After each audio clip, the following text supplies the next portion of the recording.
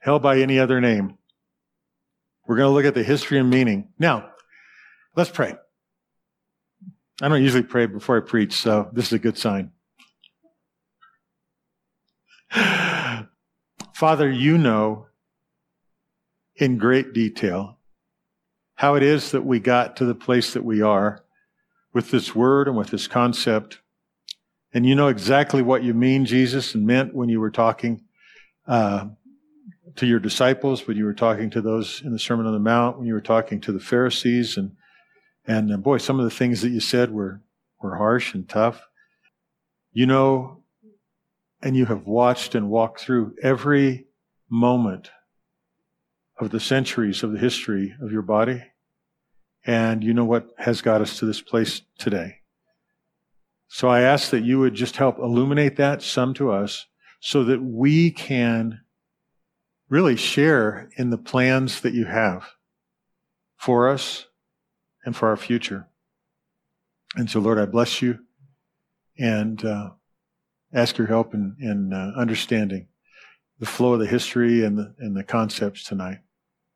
We ask for it in Jesus' name. Amen. Richard's back, so I have a nice review set. We didn't have to review while you weren't here, Richard.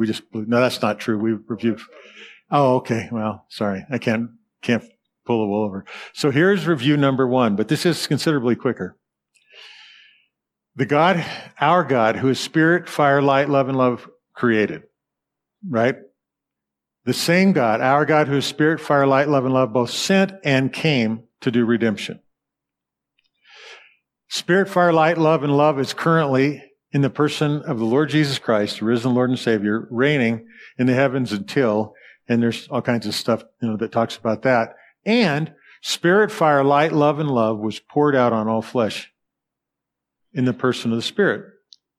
So the point of this part of the review, and the point that I want to keep in the front of our minds, and honestly, I believe this, the point that a lot of believers miss when trying to think about the truths, the scriptural truths about judgment, or about afterlife, or about the disposition of the unredeemed, and all these sorts of things, is we forget who the one is who orders the ages to come.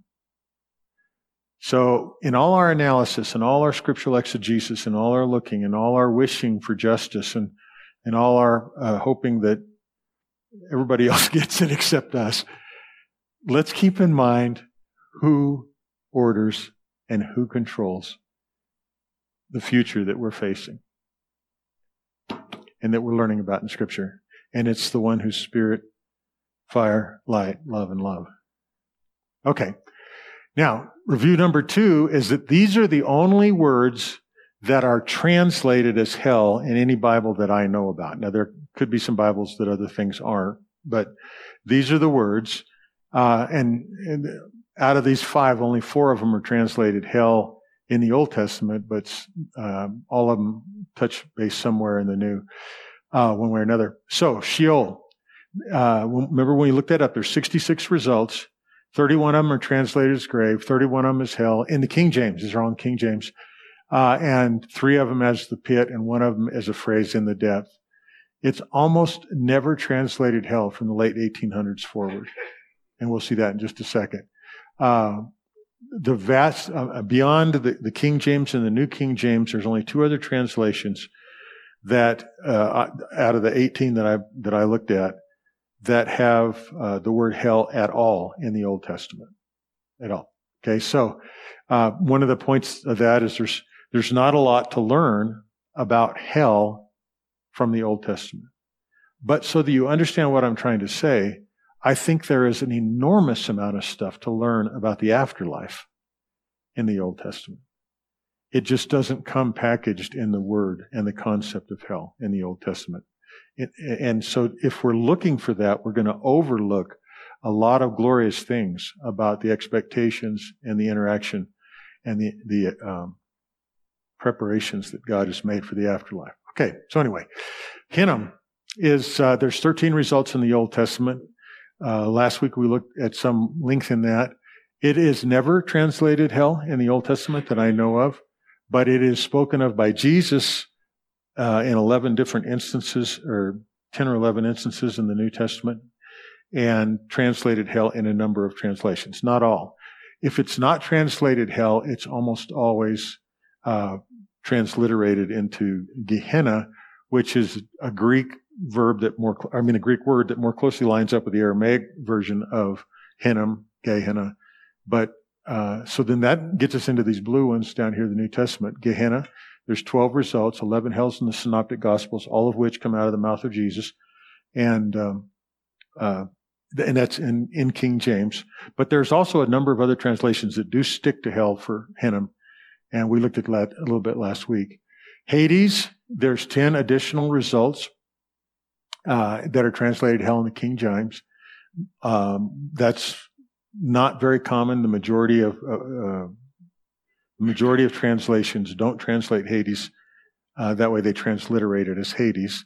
And that's why in a minute you're going to see there's 23 instances in the New Testament in the King James of hell, but there's only usually 13, 14 or something like that in the others. And then Tartaru is one that is in 2 Peter 2:4, and it's translated hell in King James. But it's probably closer in meaning mythologically and even theologically to like the abyss or the pit or something along those lines. And then review 3 is this is the breakdown of these 18 different Bibles that I looked at. The King James, you can see, has 31 Old Testament uses of the word hell and 23 New Testament because it translates both Hinnom and Hades. New King James has 13 in the New Testament because it doesn't translate Hades as hell. It transliterates Hades. And then there's 19. I'm not really totally sure why there's a lot less in the New King James. I haven't gone back and compared. But the New American Standard, ESV, Revised Standard, the Holman Christian Standard, the NIV, Young's Literal, Complete Jewish Bible, Bible in Basic English, the World English Bible, and then the Easy to Read Bible, the Amplified. They don't have any Old Testament references to hell. They transliterate the word Sheol for the most part. And then there are those 4, the Young's Literal, the Complete Jewish, the Bible in Basic English, and the World English Version, that have 0 references to hell if you do a concordant search in them. You won't find hell in those in either the New or the Old Testament. Now, the point of reviewing this is it's not sacrosanct, it's not heretical, it's not being super edgy to challenge hell as the best translation in certain passages, like the ones about where Jesus talks about the fires of Hinnom or the valley of Hinnom or something like that. Because a whole bunch of segments of the church, a whole bunch of scholars, a whole bunch of translators don't use the word hell to translate Hinnom and don't use the word hell to translate Sheol. So for us to ask that question is not us going out on a limb being really weird. And the confusion comes when there's the assumption that if you don't think, like I don't, and I'll be honest about it, I don't think hell is the most useful word to understand what those things mean. Therefore, other words, even just basic transliteration, still leave open the question, well, what did Jesus mean when he said to get thrown in the valley of Hinnom? Or what did he mean to get thrown in the fires of Hinnom? Well, if you use the word hell, you've almost got to accept the sort of accumulated meaning of that with all the pictures of the demons and the fire and the poking and the torture and all this kind of stuff, and plus all that means about who God is. And so that's the reason. But the reason that I keep reviewing this screen is we're not transgressing something that just goes,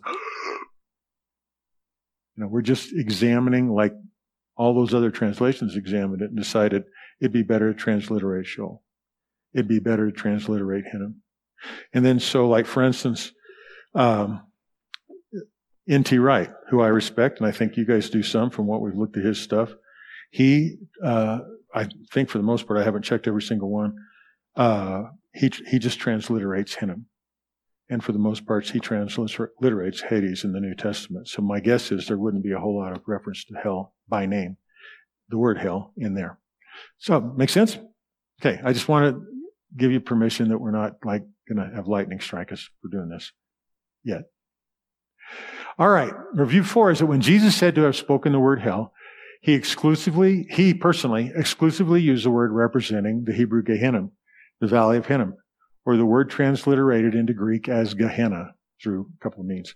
In either case, the word refers to the valley of Hinnom as a physical place of official records southwest adjacent to Jerusalem. Not that that's the exclusive meaning of it, but when Jesus was standing there and talking about it, there was really a place in real time, at that time, to the south and west of Jerusalem. If he was on the temple, it was out that way and out that way, way he was looking. If he was in the valley of Kidron, it was around the corner of the bottom of Jerusalem. It's a real place. It's a real place. And it's a real place that had, I think you used the word last week, heritage, a history. It has a reputation.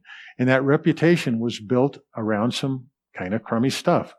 It has a history of idolatry. It has a history of sacrificial childbearing that was a duplication of, an embrace of the false worship and the idolatrous worship for the nations that were around Jerusalem at the time. After the Jebusites were one of those nations and they weren't driven out. And eventually, at the time of the kings, their practices started being adopted. Pagan practices. And it wasn't just that. I mean, it infiltrated Israel to the point that they had instruments for the worship of Baal literally in Solomon's temple, in the temple. They had desecrated, and then they had rededicated, and they'd done all kinds of things. So, child burning, false worship, and the rest of the story that is in the history of Israel, in the scriptures, is found in Chronicles and Kings, and then a big chunk of it in Jeremiah as a prophet. And that was partly about the repentance and the reforms against the judgment, the uncleanness, the desecration, and the exile. And then one thing that I just love is that Jeremiah's prophecies came with promise that I'm going to, yes, I'm going to not, this is going to happen. There's no way it's not going to happen. The judgment, the exile, all this stuff. But people I'm going to go gather them back. They're going to be brought back. They're going to be restored. So there's a promise even then, in the direst of circumstances, when the nation had forfeited its right to possess a temple and forfeited its right to possess the promised land, there was still a promise of redemption. And that's important to remember. It's important to remember. That's the God who created, who redeems, who fills, and who reigns. So tonight we're going to look at a brief, and it is going to be brief, history, I think. Etymology. Etymology means the evolution of word, the history of word, and the various meanings and usage for the English word hell. Plus, we're going to take a quick example and look at our own word choices, and then hopefully we'll have some discussion if anybody wants it. And that applies to Zoomers or people here. Hi, everybody on Zoom. All right. So, I realized intentionally, when I thought about it, I've been talking for 2 weeks about hell, and I haven't defined it. And that's partly to illustrate something, and partly because this seems a better time to do it. The thing it illustrates is that we all know what hell is, right? That's the assumption. We all know what it is. And so when you say hell in our country to anybody, they have an image in their mind.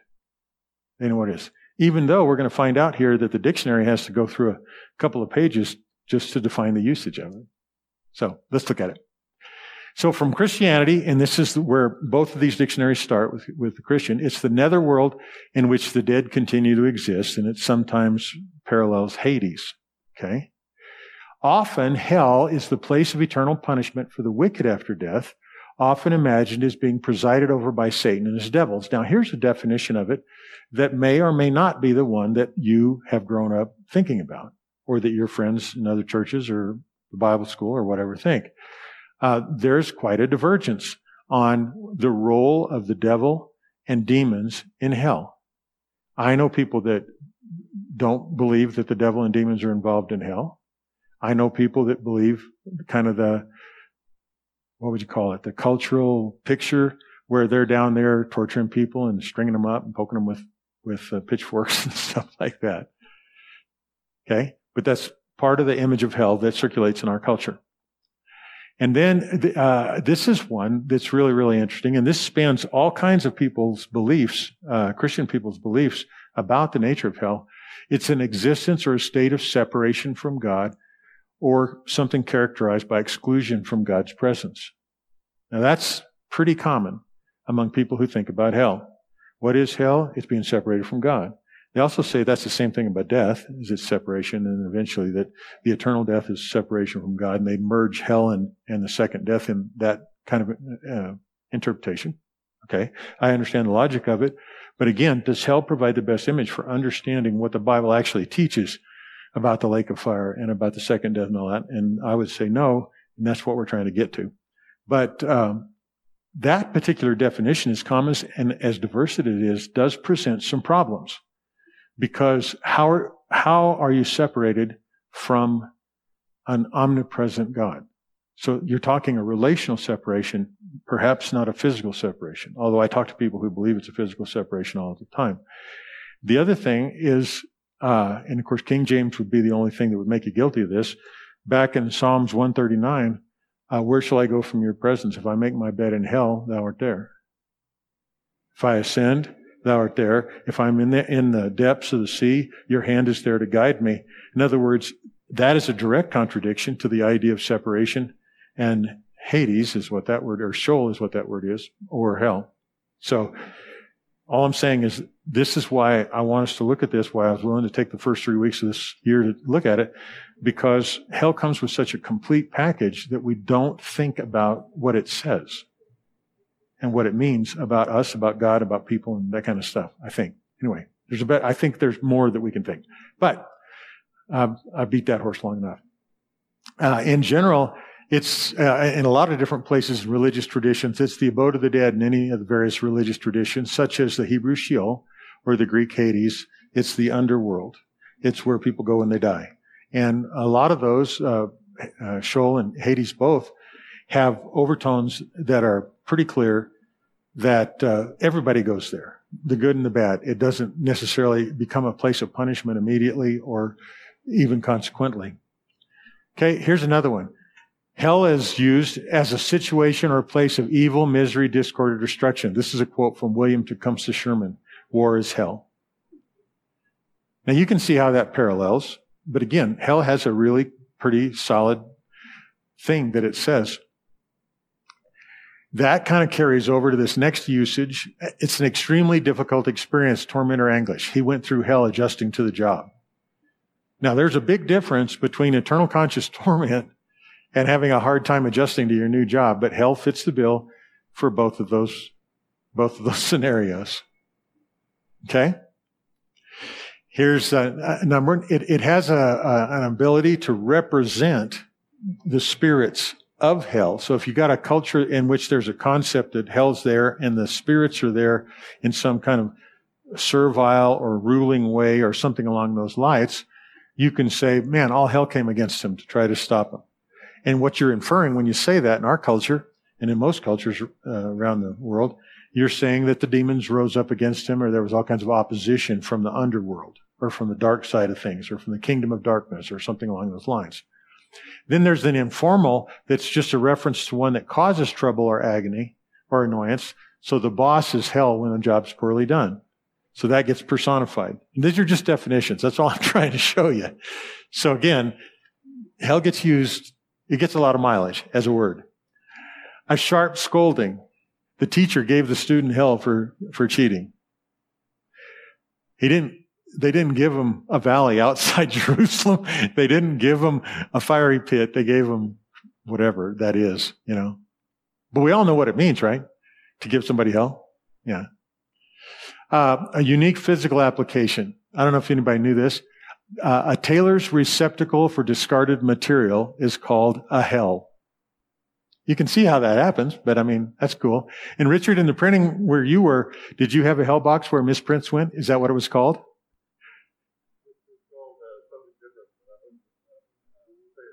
Oh, okay. It's, yeah, you modernized it.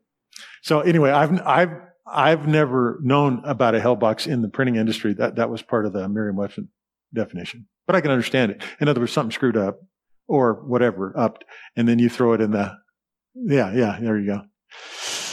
All right, so here's the way hell is used, according to dictionaries, in informal conversation. And I love this because it's both positive and negative. So as an outstanding or noteworthy example, you are one hell of a good cook. Now, everybody would know that. And oddly enough, with all of the overtones about hell, you would receive that as a compliment. Right? You're a hell of a good drummer, Jason. All right. Yeah, right. All right. So what I'm saying is there is some semantic range in this word, right? There is some usage differences. So we can talk about that and not cross the line. It's used as an intensive or an intensifier, as a language element. How the hell should I know? You don't need to say that. You could just go, how do I know? But it does that. And then you can use it as an intensive in idioms, such as he beat the hell out of Jimmy. We know what that means. We don't have to ask. It wasn't just a beat down. It was horrible. It was a big beat down. It was gross. And then lastly, I didn't know this, but one archaic usage in Western culture is that gambling houses used to be called hell houses. And my guess is that came from some people that had some sort of religious convictions and had access to a King James Bible, probably, be my guess. All right, so that's the definitions. We're zooming through this, so we're going to have time to talk. Now I want to look at the word history of the word hell. The word hell. So, see, we actually are studying about hell tonight for the first time in the series. All right. So when the Anglo-Saxons became Christians in the early medieval times, the Old English word hell, which means concealed or covered over or enclosed, and there's a bunch of interesting word variants on it that do that, but it means concealed mostly. The Old English word hell was used to translate the Latin word infernus from the Vulgate. And Jerome translated, so that means the lower region of hell, and he translated Hades in the Greek as infernus. And so hell designated the fiery place of eternal punishment for the damned. Now, when talking about this fiery place of eternal punishment wasn't original to Jews or Christians as an idea. As a matter of fact, it wasn't even held very strongly at all by the Jews. And there was a lot of temporariness to that in the different rabbinic schools in Second Temple Judaism. But there were some people that thought about it. It came originally, as best as I could understand, it came originally from Egypt. And then they had a whole series of gods that were down there, and it was always down, and it was always under the earth and all that kind of stuff. And that was fiery punishment in hell. So that made its way up through the Vulgate, translated Hades as infernus. And interestingly enough, Jerome didn't do anything except transliterate Gehenna into whatever Gehenna would sound like in Latin. And I don't know how it's got that A-E diphthong at the end of it. So Jerome translated Hades as Inferno, and he transliterated Gehenna as, I don't know how to make Gehenna sound Latin, but that's what it would be, with just that little diphthong. All right. So, but what did hell designate before the conversions of the Anglo-Saxons? And we're talking Anglo-Saxons, we're talking the English, we're talking that creeping over into the Germanic people and so on and so forth. And that's where the rest of the words came. All right. So we can discover some indication of the original meaning, the pagan meaning of hell, by examining its Old Norse equivalent, hell. It's the same word. Yeah. Oh, okay, yeah. What is the Vulgate? Yeah, the Vulgate is the Latin translation from the Greek manuscripts by Jerome for the Catholic Church, and it became for several hundred years the standard of the Catholic Church. And if any of you had a history in the Catholic Church back when I was a kid, maybe not when you were a kid, but back when I was a kid, there were still Latin masses, and the Vulgate was the basic translation that they read. And it was a Vulgate that had a tremendous amount of influence. It was also because Augustine was not a Greek scholar, or Augustine, however you want to pronounce his name. He did a lot of work out of the Vulgate, and a lot of the translation choices, hi Ronnie, a lot of the translation choices, hang on a second, a lot of the translation choices that Jerome made in the Vulgate were things that Augustine built a lot of his doctrine on in the City of God and stuff like that, and was basically the father of the Western Church theology. Western Church meaning that there was a split in the church over one of the councils, and the Eastern Church went one way and the Western Church went that way. And that covered a lot of the Catholic stuff, but then Augustine's writings called City of God continue to have a lot of influence even through the Reformation and Reformers. One of the big things about Augustine was that he was very, very dualistic, and he saw the necessity of eternal conscious torment if there was going to be such a thing as eternal life. And he was very strong about that. And when we start actually studying afterlife, instead of just studying the word of hell, we're going to look at some of Augustine's stuff probably, because he was super influential. But anyway, it's interesting to me that, so another path of this whole idea of the meaning that we all just assume hell has came through the Vulgate, and it came through the influence of the Catholic Church into Italy and into Dante Alighieri's Divine Comedy, which is about Inferno and Purgatorio. And much, much, much of the sort of common image of hell that you see in movies or in popular literature, you can find in the Purgatorio side of Dante's poem is called the Divine Comedy. I think that's ironic. Because it's anything but funny, comic. Well, I don't know. All right. Does that make sense now? Okay. So that's the path. That's how the word got there. And then it's interesting to me because obviously when the Anglo-Saxon conversion of England and Britain and Ireland and all those things happened, that became a very, very, very influential part of the church. And then there was a rift between them and Rome, and that led to even more stuff in the 1500s and 1600s. But way back with this idea of hell, which then was translated into hell in Anglo-Saxon and Hella in German and Hella in Dutch and a few other things.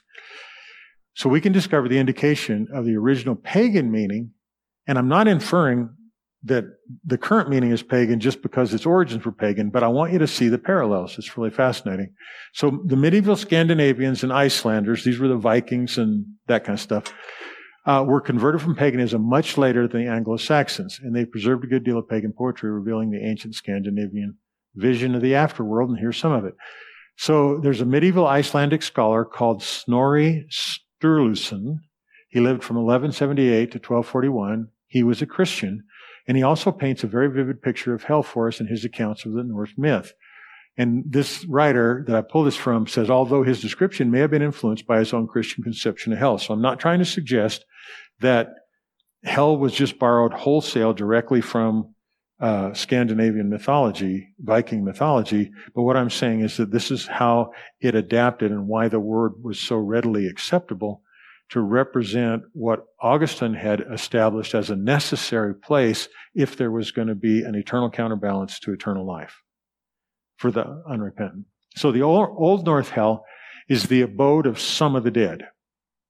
And the characteristics of those dead were they were oath breakers, they were other evil persons, liars, cheaters, so on and so forth, and those unlucky enough to have died of old age or sickness.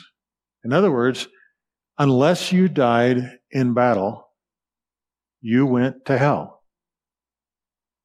Now, the interesting thing about it is if you did die in glory in battle, you went to Valhalla. So one of the parallels with the common understanding of hell that I think is really worth taking a look at and kind of paying attention to a little bit is that hell is juxtapositioned against a version of heaven in Scandinavian mythology. And it almost is always juxtapositioned against a version of heaven.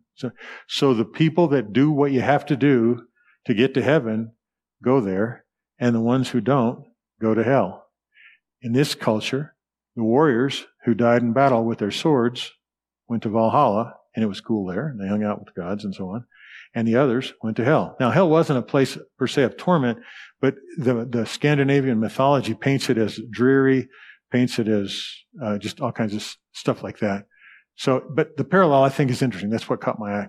Now, unlike the typical concept of hell, the Old Norse hell is very cold. That makes sense to me since it was all built around living up in that area. It contrasts sharply with Valhalla, Asgard, where the hero slain in battle caroused with God. And then the word hell capitalized is an Old Norse personal name meaning hidden. And that hidden concept translates into the German aspects of hidden and concealed and all this kind of stuff. And so then hell gets pictured as being under the earth and out of sight and all that kind of stuff. But the word hell as a name is given to a giantess and or a goddess who rules over the identically named place, the underworld where many of the dead dwell, those ones that didn't die in battle.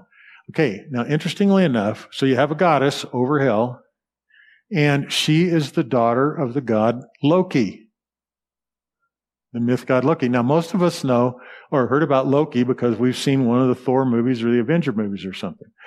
Does anybody remember Loki's sort of title? He's a god of mischief. Yeah. And his mischief wasn't just playing a prank on you. It was pretty severe when you get into the mythology that goes there. You can't really trust Marvel mythology around Asgard and Thor, because like they brought hell. If you remember that gal in one of the Marvel movies that caught Thor's hammer and crushed it, it was supposed to be their sister, his and Loki's sister named Hela.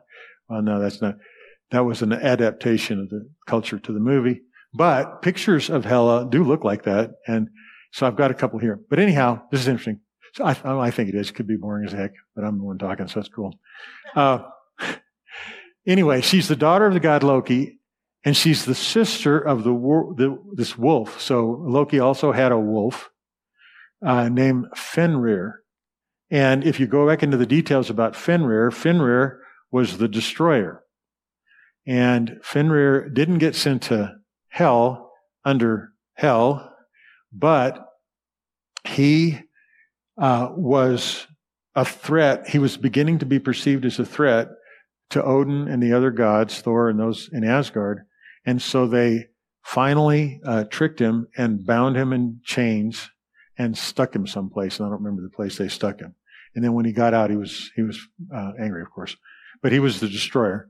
And then a world-enwrapping serpent named Jormungand, or something like that. I don't know if I pronounced it right. Now, I think the fact that this serpent so the serpent was born to Loki and Angerbrood or Angerbrone or something like that. Anyway, she was a giant. After Hel was born, and after I think the wolf was born. But this serpent eventually grew so big that it wrapped all the way around the earth and constricted on it. Now, do you see any parallels at all? I mean, I do. I think it's fascinating. So one of the interesting comments in one of the commenters on this mythical poems is that this makes her a part of a highly dangerous and disreputable family. There's her brother, the destroyer, Fenrir the wolf, and Jormungand, the world-encircling serpent. So here's a painting called Loki's Brood by Emil Diepler. And you can see there, that's the mother. And I think I'm supposed to have a U instead of a E in Angerboda. I think it's supposed to be Anger UR. But anyway, she was a giantess, and Angerboda means something like anxiety projected or something along those lines, like foreboding, yeah. But anyway, so there's Hel, and then her brother and sister, sort of, is the wolf and that big serpent. Now here's another picture that is her older, and it kind of shows the serpent smaller and the wolf, but these are images of Hel. This is done in 1889. Now, there's, you don't want to look too close, but it looks like that she's got shadow on the left side of her, but that depicts one of the other things that is a part of the myth of her, is that half of her body is beautiful and the other half is corrupt. And the degrees of those corruption that I saw in various illustrations were everything from Most of the poetry talks about her being blue, but it's got like vein lines in it. And some of it, I've seen her characterized as just skeletal on the left side. But in any event, that's the concept of hell and Hela. And it's tied to the wolf, the destroyer, and the serpent that ensnares and encircles the whole world. So, I'm not saying that hell is well, maybe I am saying that. I was going to say, I'm not saying that hell is a direct pickup of a pagan afterlife concept. But that pagan afterlife concept certainly did inform the meaning of the word as it worked its way into the English language, and the meaning of the word and how appropriate it felt to the church leaders and stuff to talk about the afterlife and the two sides of the afterlife. Okay, we'll have some time to talk about that in a minute. So here are a few closing thoughts and an example. Words have meaning, and meanings matter. That's all I'm trying to say. And we know it because if we try to talk about hell, we are at the mercy of everybody's preconceived idea about it already. Now that may be okay. And there's a lot of things that are like that. Like when we talk about Jesus, or when we talk about the cross, or when we talk about baptism. Everybody's got their own meaning. Some of them, you guys have seen the video of that Orthodox baptism of that baby where the priest has got the baby and he's going, Not everybody has that image, but boy, if you've ever seen that one, you have it. The Jewish idea of baptism is a mikvah, a washing. It can be everything from very formal to very informal. Me, as a good Southern Baptist, it was always dunking in a tank. Some people, their whole idea. So initially, words have meaning. And communication requires on the meaning, not of what I'm saying, but what you're hearing, what you're seeing.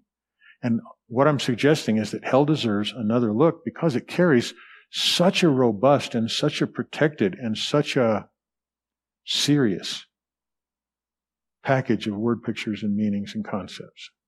And some of those came from Scandinavian. Some of them came from medieval theological thought. Some of them went all the way back to the fact that Jerome chose to translate Hades as the word infierno. And infierno became one of the primary subcategories of the Italian poem by Dante.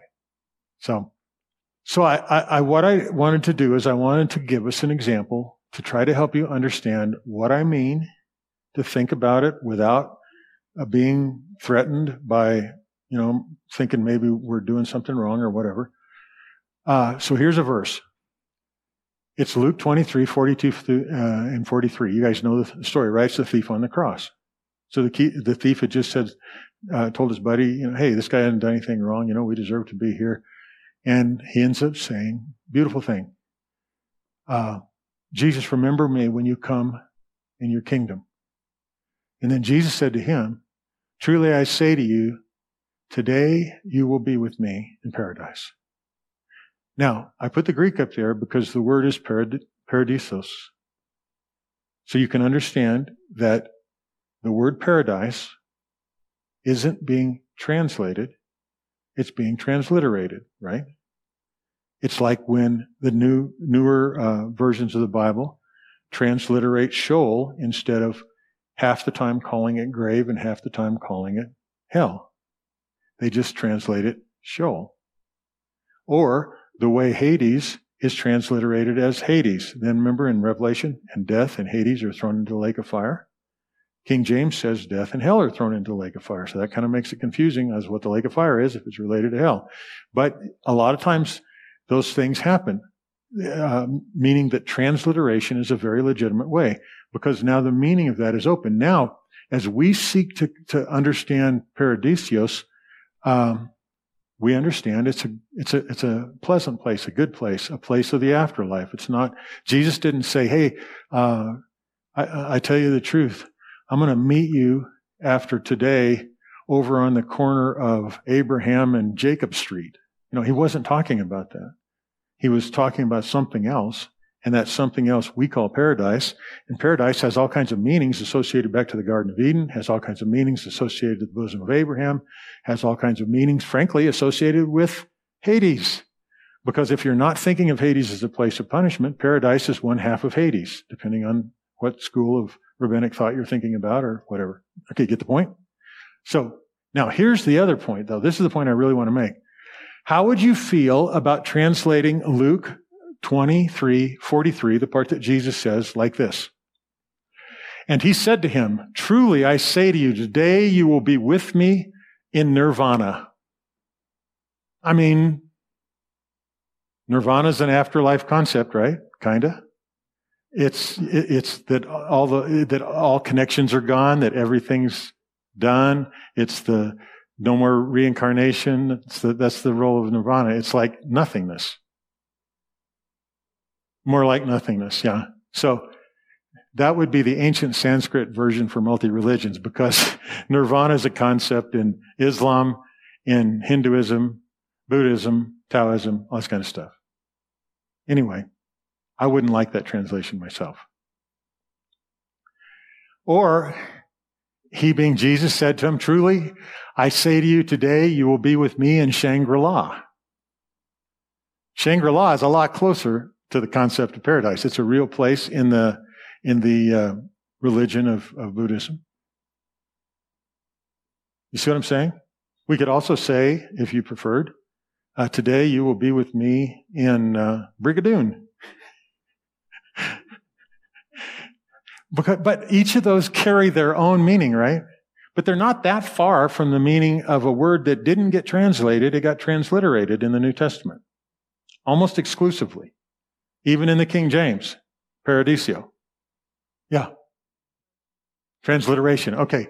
Translation is you read a word and you assign a meaning to it from another word in another language. So, transliteration is you just speak that word in that language, but you have to let the meaning come from its origins or some other method.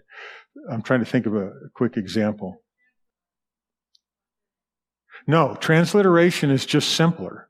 It's just sort of acknowledging this language doesn't necessarily have a word to say this thing. So, for instance, the translation of woman into Spanish would be señorita.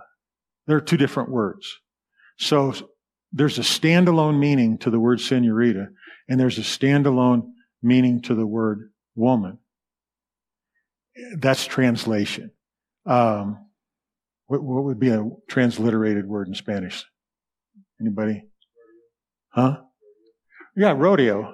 Okay, because rodeo has a meaning in English that was developed in the West, and it was picked up because of contact with that culture. And so it's the same word, just said with a different accent. Does that make sense? Okay. So what transliteration does is it honors the word in the language that you're trying to write from and translate from, but it doesn't impose a meaning on it. Now, it's not always wrong to impose a meaning, because if you have a good meaning in the language that you're translating into, you should use it. We face that with love a little bit, and those words, because we have storge and we have agape and we have eros. Those are all Greek words, for instance, of love that are translated as the same word. So translation can bring clarity, but it can also bring confusion. It can also bring something that's just not plain right, which is part of the point that we're at right now. Greg? I'm curious. I didn't bring my smartphone in here, so someone may have access to this. Truly I say to you, today you will be with me in paradise, and the NT 3857 is paradisios. Is that a compound Greek word meaning with God? Oh, I don't know. Might be. That'd be interesting to see. Have to look it up. Yes, Dan. Continue your thought on transliteration. To translate doesn't necessarily, or to transliterate doesn't necessarily mean that we get the original meaning. And No. I'll give you the example of Sheol. If you ask the average person what Sheol Absolutely. is, they'll Absolutely. say it's the grave. And Yeah. it's like, well, you've missed all the nuance. So I would argue it is better to translate, because we don't have, If you have the meanings, if you for don't sure. have the matching word, don't try to jam it in. Right. Maybe carry it, but that doesn't mean people will take the responsibility to find out what that transliterated word actually means. Yeah, there's a strength to both. Obviously, if you have the word and the word is you're standing there as an authority or as an educator or as a linguist or something, and you're saying, okay, this is what this word means, and that's a good way to go. If you don't have a meaning to that word, and there's a lot of reasons why you might not. Technology, that's why if you're listening to somebody speak in French or even Chinese, you can recognize certain words that have come up in the last few decades because they weren't formed back in the 1200s when Mandarin was being formed. Yeah. So that's the point. Yeah. And I think sometimes there's just every word we have in our language is a symbol or a shorthand to grasp a concept. Mm-hmm. And so sometimes we just don't have good symbols to grasp. Absolutely. Absolutely. Yeah. And so it's a shorthand to put Sheol in there, but it's like somebody needs to define it somewhere. Right. So But if we'll dig in, for instance, a word like Sheol, it's better.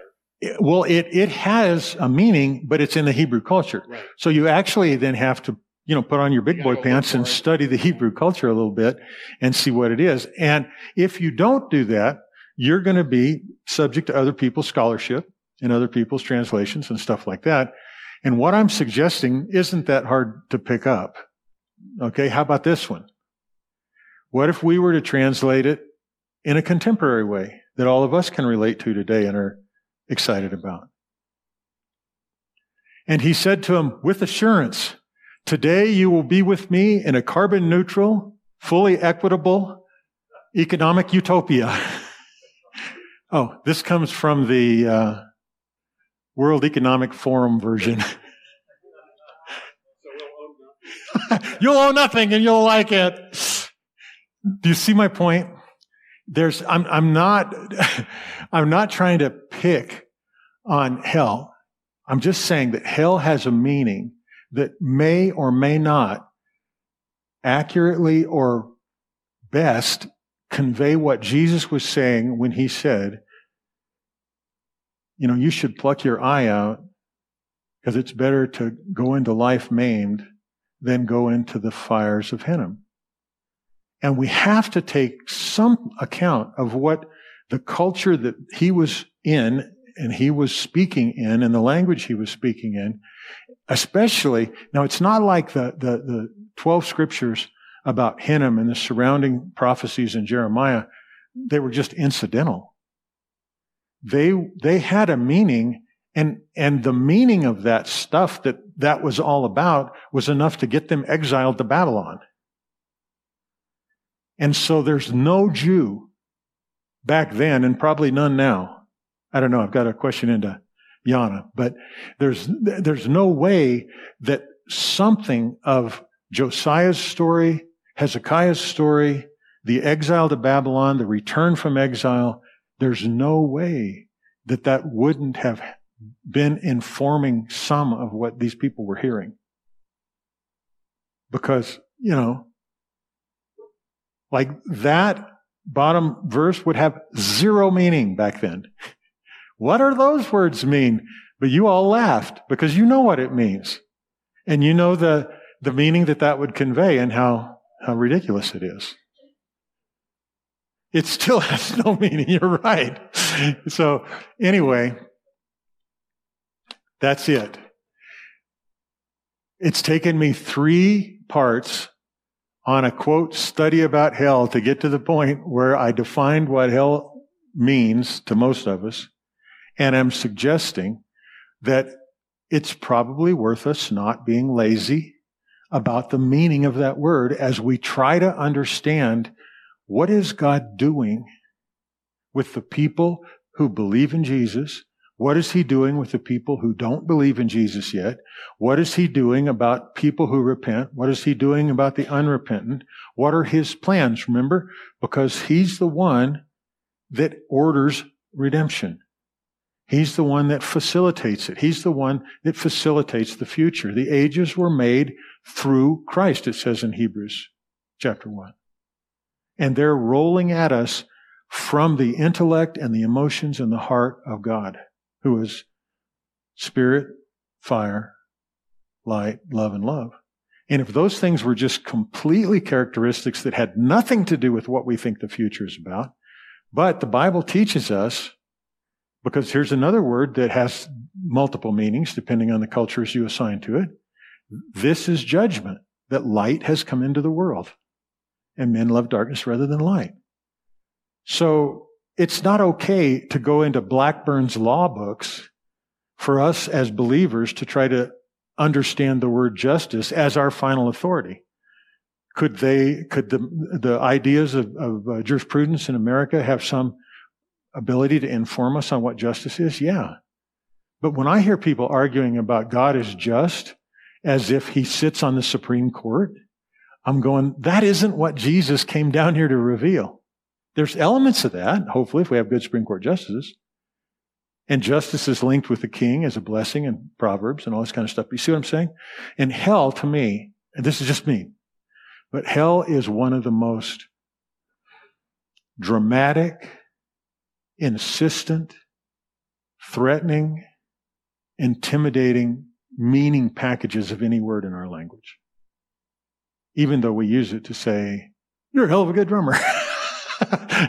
We don't know what we're unleashing. And then, not to make too big a deal out of this, but I found it somewhat fascinating that the Scandinavian mythology from which that word made its way into English and then into German and things involved the son of a mischief-making, or the daughter of a mischief-making god, and a destroyer, and a snake that grew so big it wrapped itself all the way around the world with no good intent. Now, I'm not saying we got our stuff from that.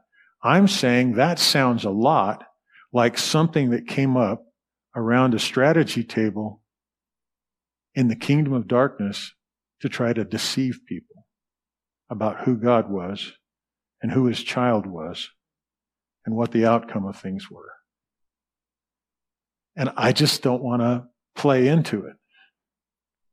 I want to think through it. And I'm not retranslating it the way the World Economic Forum version says. All right. I'm done. I'm open to any other questions. Any other thoughts? That's a great question, Greg. I will have to look that up or I won't be able to go to bed tonight. Yeah, Jeremy. Hey, Pastor. Hey, church. So I have to admit, when we were starting, and I asked Amy, I said, okay, so he's looking at the actual vocabulary word. When's he going to get to the eternal separation and the concept behind that? And I was separating those two things in my mind. And so the vocabulary part of it is, okay, that has to be dealt with, but there's a bigger topic over here that needs to be dealt with. And I'm thinking that I was incorrect in my thought process, because if we take a look at, probably tons of scripture that have to do with the words coming out of our mouths and the life and death that comes from them and things of that nature, then we consider that if we're appropriate to, and I think we've arrived at a place, at least where we're giving ourselves freedom to put this word and what it has meant on the line for dissecting, does that dismantle the other argument just by simply approaching it from a word and what do we assign meaning to? Does that take care of the other piece that I had separated in my mind? Does that make sense? And I don't know, you guys have heard me say this many times on other topics, and you heard me say it at the beginning of this topic. I want us to have permission to question those things without being afraid or intimidated or silenced, because some of the things that you categorized as element number 2 do need to be looked at fresh again because they have enormous implications on our faith, on our trust of God, on fear, on everything, and our motivation and all that. So I think, obviously, or I wouldn't have devoted this much time to it, I think talking about the vocabulary and the meaning and exposing it for the secret package of meaning that it carries, if you don't push it and check, I think it's worth doing. And it opens the door for that. And that was what I meant earlier, Jeremy, when I said that I know what we really want to look at is what are the realities of the afterlife and the interaction with God over that and judgment and all those important matters. I just felt for a long time, but I felt like the Lord wanted me to explore it now, that this prepackaged bit of vocabulary that is so incredibly powerful, it is so powerful that it can just nullify any other conversation or exploration that it gets in. And so I'm hoping that what you're saying is true, that once the power of that vocabulary assumption is broken in some way, I'm done, broken in some way, then those other things will be a joy to explore. But I appreciate your analysis of it. I think it's spot on. Yes, sir. Vicky, to the question, Vicky was kind enough to look up paradeisos, and one of the things was heaven, and it just struck me, there was a play on words, even while Jesus was suffering, and it seems to me, and I'll study it further, but it seems like Jesus was telling that thief on the cross, this day you'll be with me in the with God place. So that's pretty cool.